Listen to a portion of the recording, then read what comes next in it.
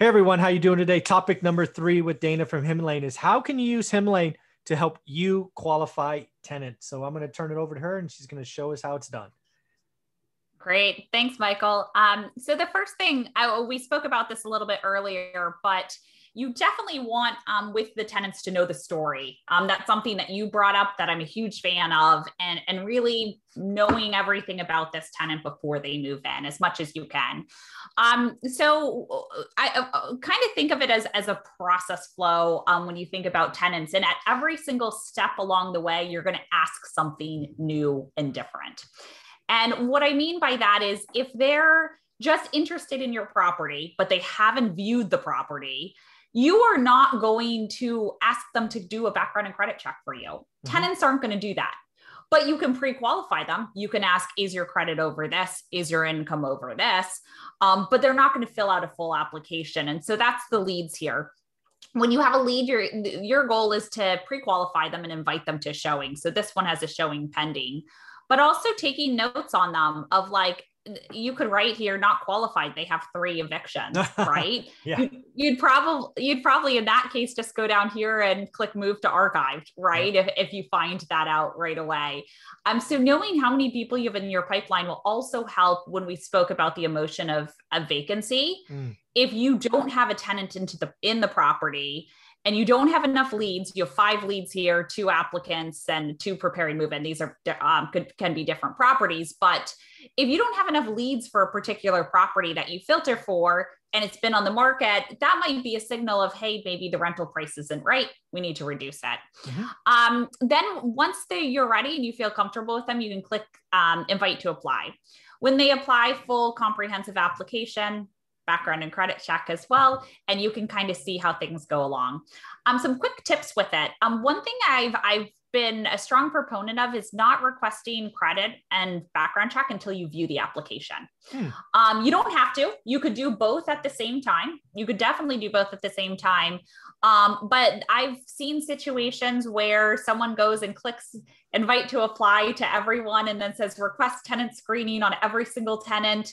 And then 4 of them pay for a background and credit check. And then you have to obviously deny 3 of them because only 1 of the tenant groups can move in. Yeah. For a tenant, that feels terrible. If you paid a background and credit check in our system, it's $30. It's the lowest actually TransUnion allows us to go. And you know, it's just not a great feeling, right? So from that perspective, I definitely promote looking at the application first, then requesting the background and credit check. That makes sense. Again, it's about being a good human both ways, right? So that makes total sense. Totally. And then you can go in here, you can invite co-applicants if you want, you can multiple people, anyone over 18. I always recommend anyone over 18 should be an applicant. They should go through the application and the background and credit check. There's no exception, at least that I've ever given from that. You can also message them all in the system. So there's a messages tab here, application, you can see screening and then additional documents. You can also message all your tenants. So you could go in here and say, for this property, anyone who has not scheduled a showing, and you could go ahead and mass message, it goes text and email to them saying, don't forget to schedule your showing with us, or we're doing a showing on Saturday. If you're interested, let us know. And then the reports, what the reports look like. We'll walk you through the move-in, requesting the rent, security deposit, all of that. But here what you'll see is the reports. We do work with TransUnion on it. So we'll have a full comprehensive credit report with scores, trade lines, as I mentioned. So, you know, this is People's Energy. There's a balance of 3,000 here and they've been late.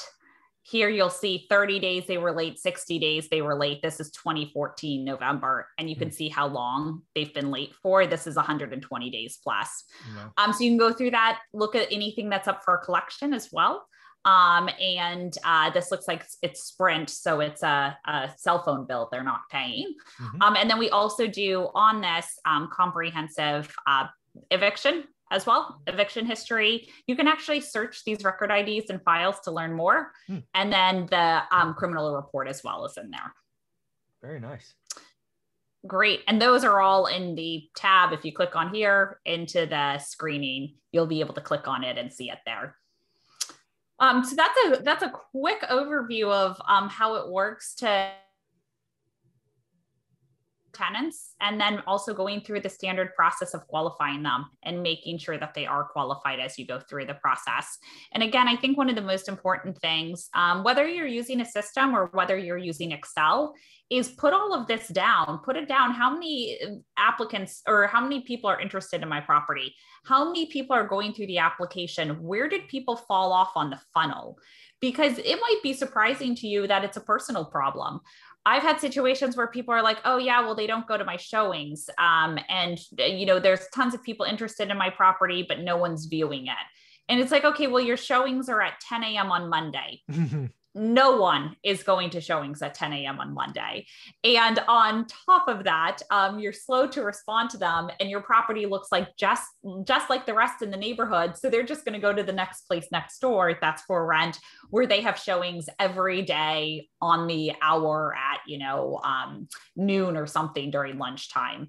So it's important to understand that data to really understand, how do I shorten the timeline of vacancy? How do I get the most qualified person in there for the property? And then always keeping in mind fair housing. So in our system, we make sure to do that, right? There's no questions that would violate fair housing. And then every state is obviously different with that fair housing. Like in California, for example, it's highly recommended that you select the first qualified applicant. And it's not because you could have a fair housing violation if you accept the second one. There might be something that tracks back to race, religion, sex, some other reason, and you were discriminating. Mm-hmm. Yeah, totally agree. Again, folks, Hemlane is being gracious enough to do two things for you. One is give you a 30-day trial. You can just go to hemlane.com, correct? Yep, that's correct. And then if you do sign up for the service, make sure you use the coupon code ZUBER, Z-U-B-E-R, and it will save you some money on your first year, correct? That's correct, 20%. Very, very cool. Well, thank you for this. It's been a great weekly discussion. Have a great week. Great. Thanks so much, Michael. Mm-hmm.